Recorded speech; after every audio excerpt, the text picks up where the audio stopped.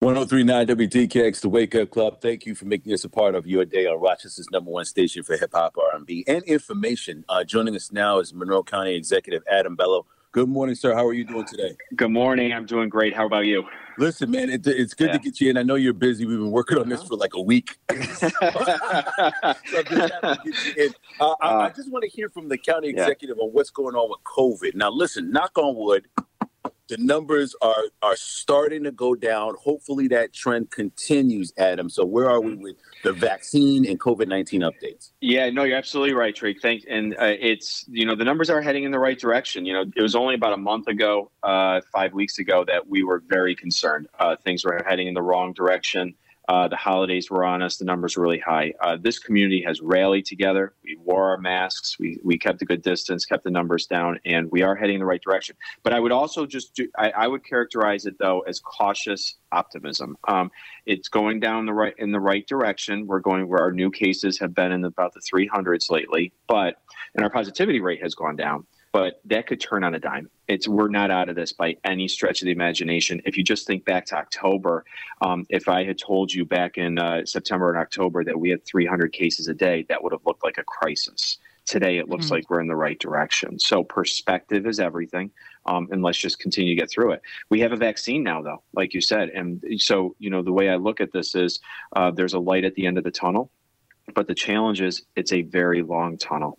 We have tens of thousands of people here in the county that are eligible now to receive a vaccine where there just is no supply to be able to provide the vaccine. The vaccine comes from the federal government and the manufacturers down to the states and then down to the counties and the hospital systems and the pharmacies. And there just is not the supply coming from the federal government yet to meet the demand on the ground. So we just have to do the best that we can to build the infrastructure to administer the vaccine when it gets here, which we've done. And then we really just need patience and to help people understand that we know there's a demand. We want to vaccinate everybody we can. We just don't have the supply yet. It's going to take some time.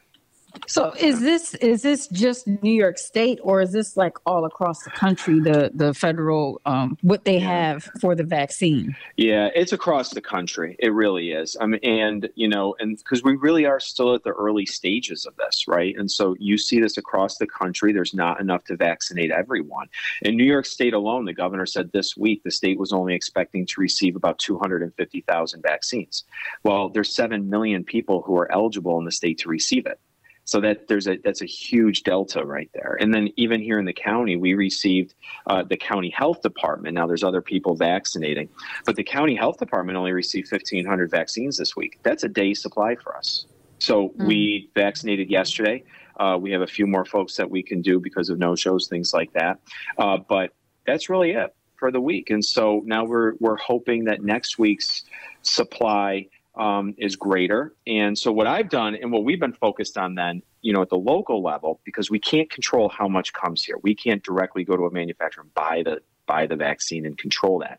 So what we've tried to do is make sure that at all times our capacity to put the vaccine in someone's arm exceeds the amount of supply, so that as soon as it comes to us, we can quickly turn it around and put it in someone's arm and protect somebody. And so that's where we put our focus. You can only really I want to make sure that we're impacting what we can control, instead of just complaining about the lack of supply. Let's control what we can control.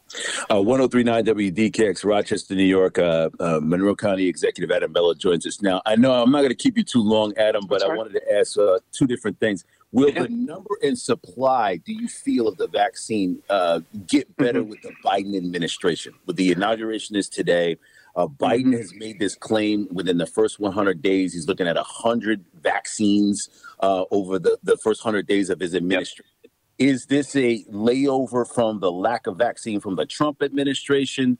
And do you see more optimism with the Biden-Harris administration? Yeah.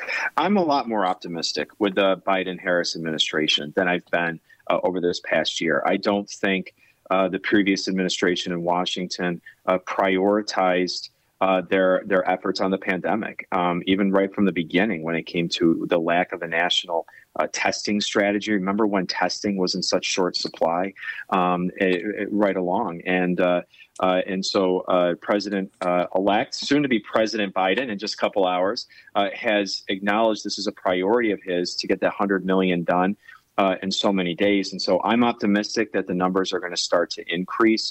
I'm also optimistic because there are other manufacturers that are still in the testing process. They just haven't been approved yet. The Johnson & Johnson has a vaccine. I think the AstraZeneca vaccine is on the horizon. So there's 2 more vaccines that could potentially come online.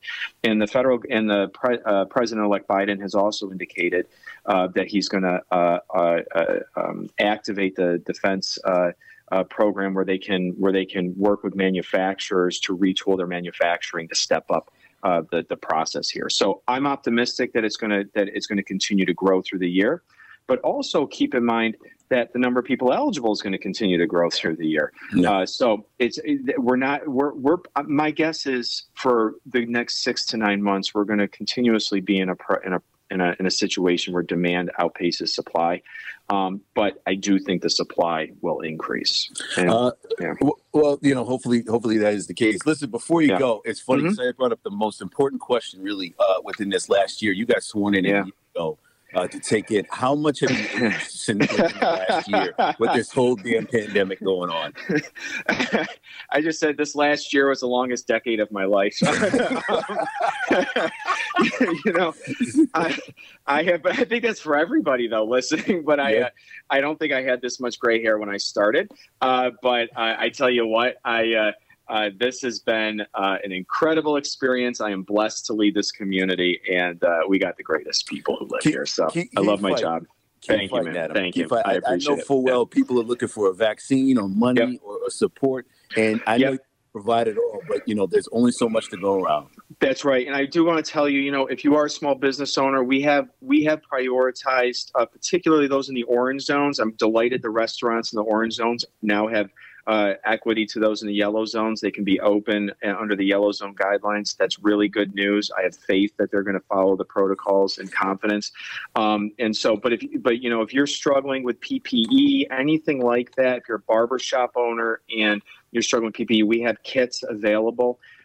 Just call us at 753-5555.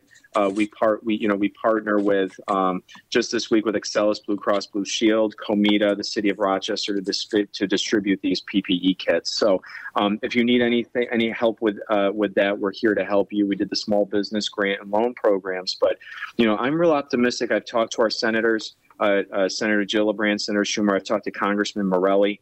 And they are fighting very hard for us in Washington for another aid package, which I think would be very helpful to our small business community in particular. So I'm optimistic, again, that the change in focus from the new administration, having the majority leader of the United States Senate representing us and Congressman Morelli in the House of Representatives, I'm very optimistic more resources will be here and come available. Monroe County Executive Adam Bello, thanks for the time this morning. You take it easy. Thank you. It's great to see you guys. All right. 1039 WDKX.